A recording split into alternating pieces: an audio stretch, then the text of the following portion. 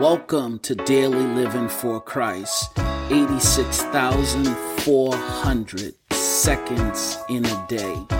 Imagine the possibilities of what your life would become if you dedicated an additional 60 seconds each day to walk closer with Christ.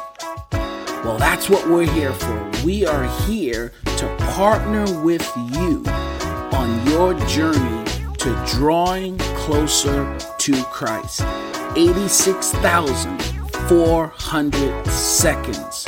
Are you ready? 86,400 seconds. Are you ready to become what Christ has already declared you are? Let's jump in now.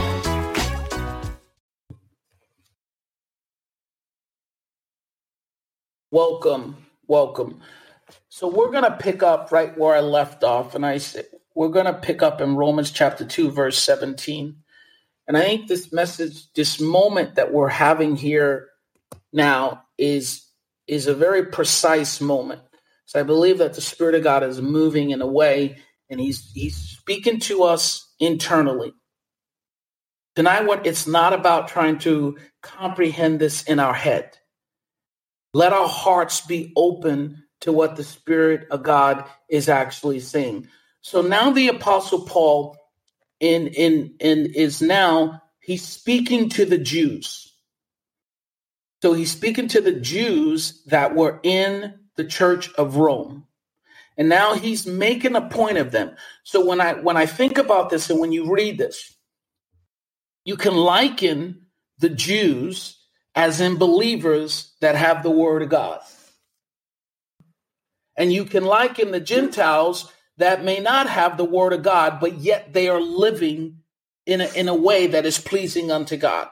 So as we start to read this, watch what happens. And he says, now if you call yourself a Jew, if you rely on the law and boast in God, if you know his will and approve of what is superior because you are instructed by the law, if you are convinced that you are a guide for the blind, a light for those who are in the dark, an instructor of the foolish, a teacher of little children, because you have the law, the embodiment of knowledge and truth, you then who teach others, do not teach yourself.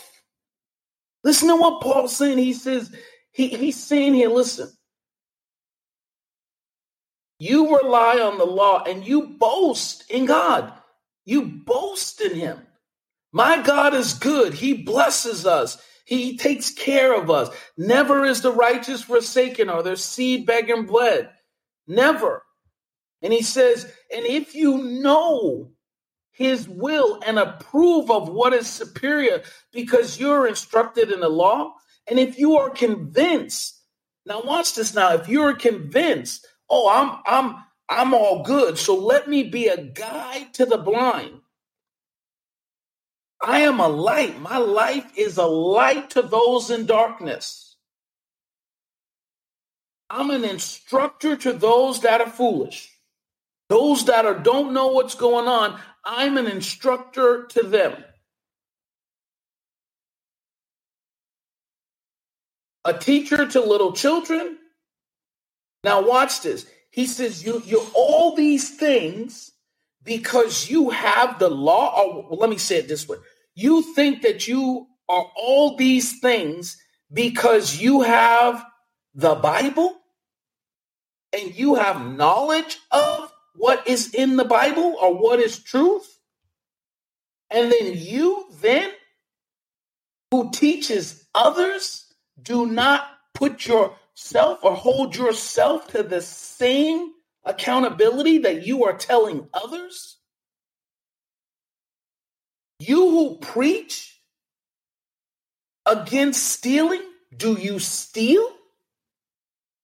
You who say that people should not commit adultery, do you commit adultery? You who abhor idols, do you rob temples? You who boast in the law, do you dishonor God by breaking that law? As it is written, God's name is blasphemed against Gentiles. I'm sorry, I said that wrong. God's name is blasphemed among the Gentiles because of you. He's saying here, the Gentiles are seeing you and the hypocritical things that you do, Jews, and they want nothing to do with your God. Julie just mentioned about the gentleman. 10 years ago, he left the church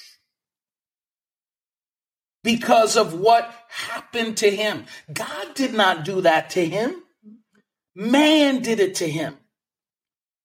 Man that was not walking in the fruits of the Spirit that we just talked about in Galatians 5. They couldn't have been walking in love if that man walked away from the church. Yeah. They couldn't have had the joy of the Spirit if that man walked away from the church. So this word that God has given us, he said it. It is not word that you can write in the tablets of your mind.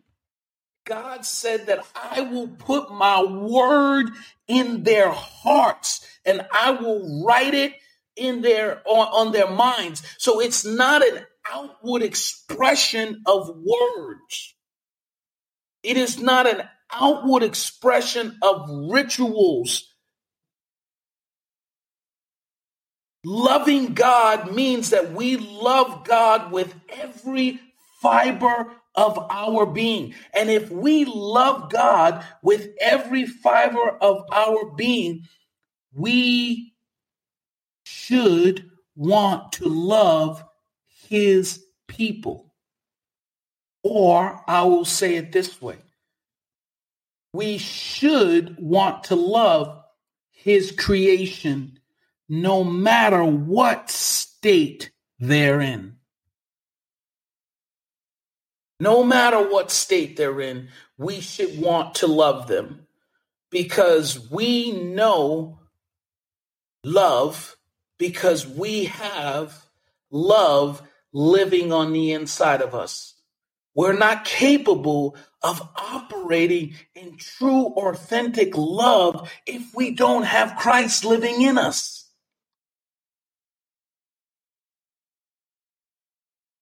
So now when we look at verse 25, this is where it gets really, really, really important to understand this.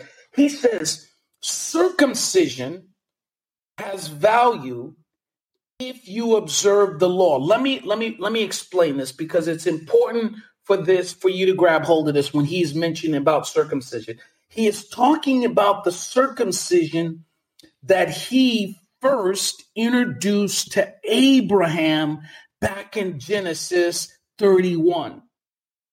The circumcision was an external thing that Abraham was instructed to do to all the men in his family and his servants. So as a result of them being circumcised meant that the blessings of God, they were eligible for the blessings of God.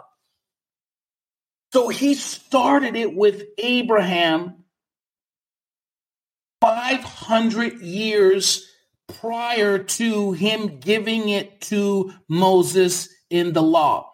Now, when he gave the act of circumcision to Moses in the law, he made it very clear. He said, listen, if you don't fulfill all the law, if you don't do everything that the law says, there are no blessings for you. So they started out with unlimited blessings, but over that time, by the time the law came in, there was an either or now. You either do it. If you do it, you get. If you don't do it, you do not get. So now what he's saying here, he says in 25 again, he says, hey, circumcision has value. External things that you do has value if you observe the law. But if you break the law, you have become of those who are not circumcised, those that were living outside of the covenant. So watch this. So going to church is good. That's what he's saying here, right? So let's say going to church is good. If you're a Christian, going to church is good. Let's I'm breaking this down. But if you go to church and because you go to church, it's good. But if you break the word of God, or if you don't live like the word of God is inspiring us to live, you've become like a person that is not even in the church. That's what he's saying here. This is how this is being broken down to us to make it as plain as day. We know people, and let's keep this real. We know people that attend church twice a week, but they're as mean as a junkyard dog. Where is love going in that? How is Christ revealed in that? How is Christ revealed if you don't offer grace to people? You want forgiveness, but yet we won't give forgiveness. Jesus said this on his Sermon on the Mount. Remember, we talked about it in Mark. He said, judge not, and you will not be judged. He says, love, and you will receive love. So everything that he said on that Sermon of the Mount, he gave a pro with a con. So if you don't want to be judged, you can't judge. If you want love, you have to put love out. If you want joy, you can't be angry or sad. So keep going here. So then he says, so then if those who are not circumcised keep the law's requirements, will they not be regarded as though they were circumcised? Now, I want you to get this, because this is very, very, very important to our walk as a Christian. Because at the time, Paul was talking to the Jews, and we all know that the Jews were in covenant with God. God is holding every Jewish person at a higher standard than he would the Gentiles. So what he's saying here to them, he's saying, listen, if those Gentiles that don't have the Bible or the Word of God, and they weren't instructed by God, if they become born again now, and they're living and their heart has been circumcised and they're living according to the word, like you and I, like if we're living according to this word, are not we in a position or better than or equal to those that were circumcised? This is why Paul said there's neither bond nor Jew. There's neither slave or free. There's neither male nor female. He said it doesn't matter if you are born of God, nothing comes in between that. It now becomes a personal, intimate relationship. And I love this. I love this understanding, because look what he's saying. He's saying to us, the only difference between you and I and that sinner is we have a Savior. I want you to think about that. We have a Savior and they have not accepted the Savior yet. What we don't know is we could be the difference between that person accepting the Savior or running away. That person will never forget whatever Julie said to him yesterday. Why? Because he's still here. Amen. I quote, "My gun was loaded." And what we don't know is every day around us, people have guns that are loaded. And I'm talking metaphorically. Yeah. They have guns that are loaded and they are ready to just go. Yeah. And we have some people right now that they've already purchased the gun. And now they're trying to find the bullets or the courage enough to check out. And we got the answer. As a matter of fact, we don't got the answer. We know the answer, and the answer lives in us. I would even go as much as to say it this way. We are the answer. But if we don't ever see ourselves as being the answer to this dying world, nothing is going to change. So I say now, I am the answer. Why? Because Christ in me is the hope of glory. Let me keep going. And in verse 27, and he says, the one who is not circumcised. Now watch this now. He's moving from circumcision of the flesh. Watch Paul's transition to the circumcision of the heart. He says, the one who is not circumcised physically and yet obeys the law will condemn you.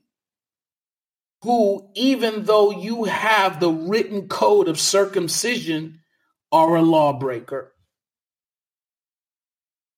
I want you to remember this. Remember in Sermon on the Mount, I just mentioned about the Sermon on the Mount, but I want to say this. Remember Jesus in the gospel?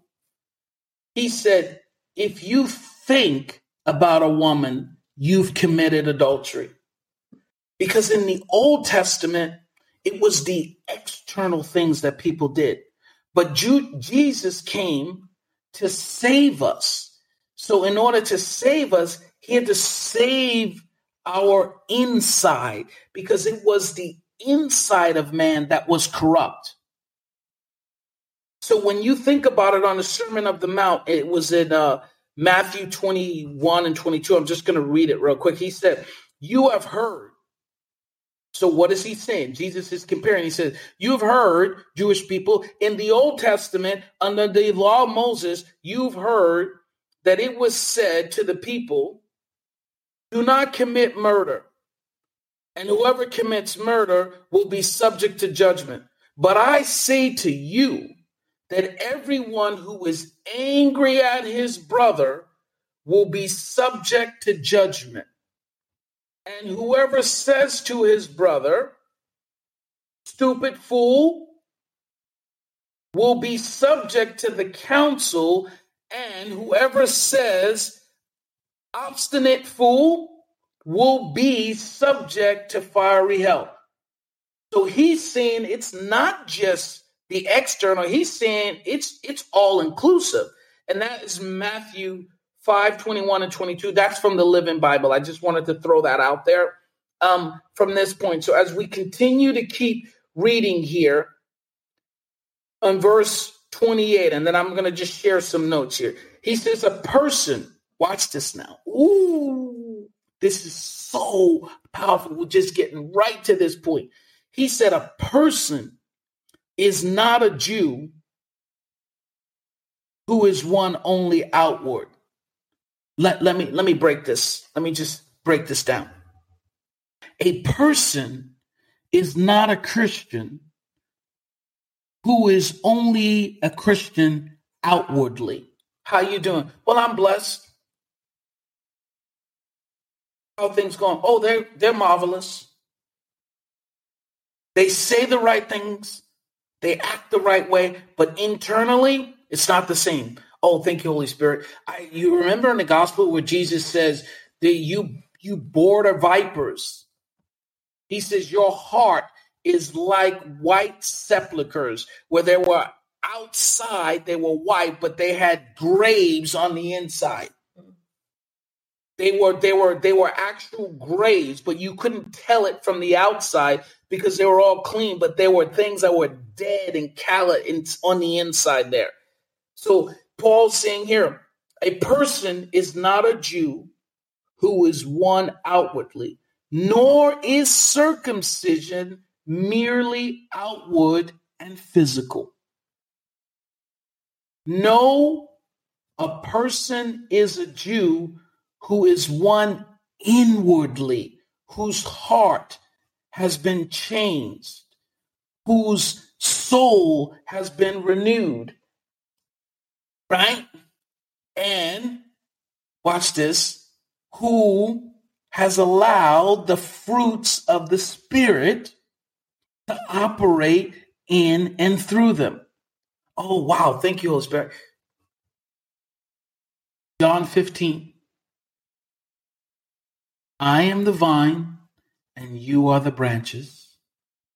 If you remain in me, and I in you, you will bear much fruit. If you remain in me, and I in you, you will bear much fruit. If you remain in me, and I in you, you will bear much love, joy, peace, forbearance, kindness, gentleness, self-control. Those are the fruits that God's looking for. That's his fruit.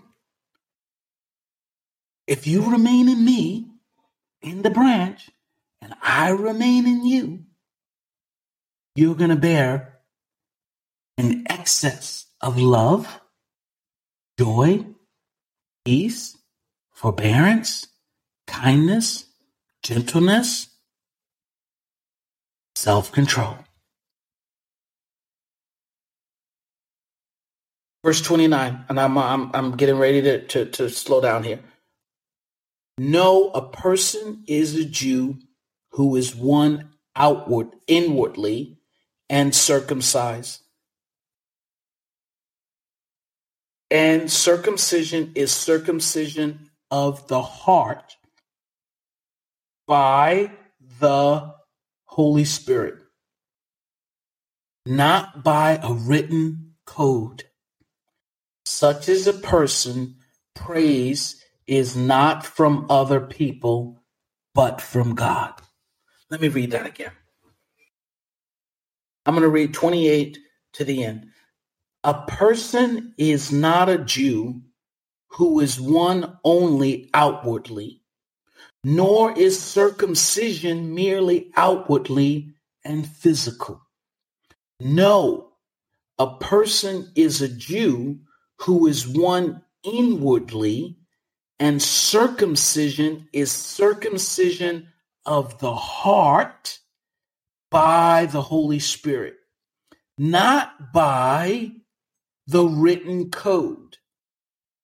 Such a person's praise is not from other people, but from God.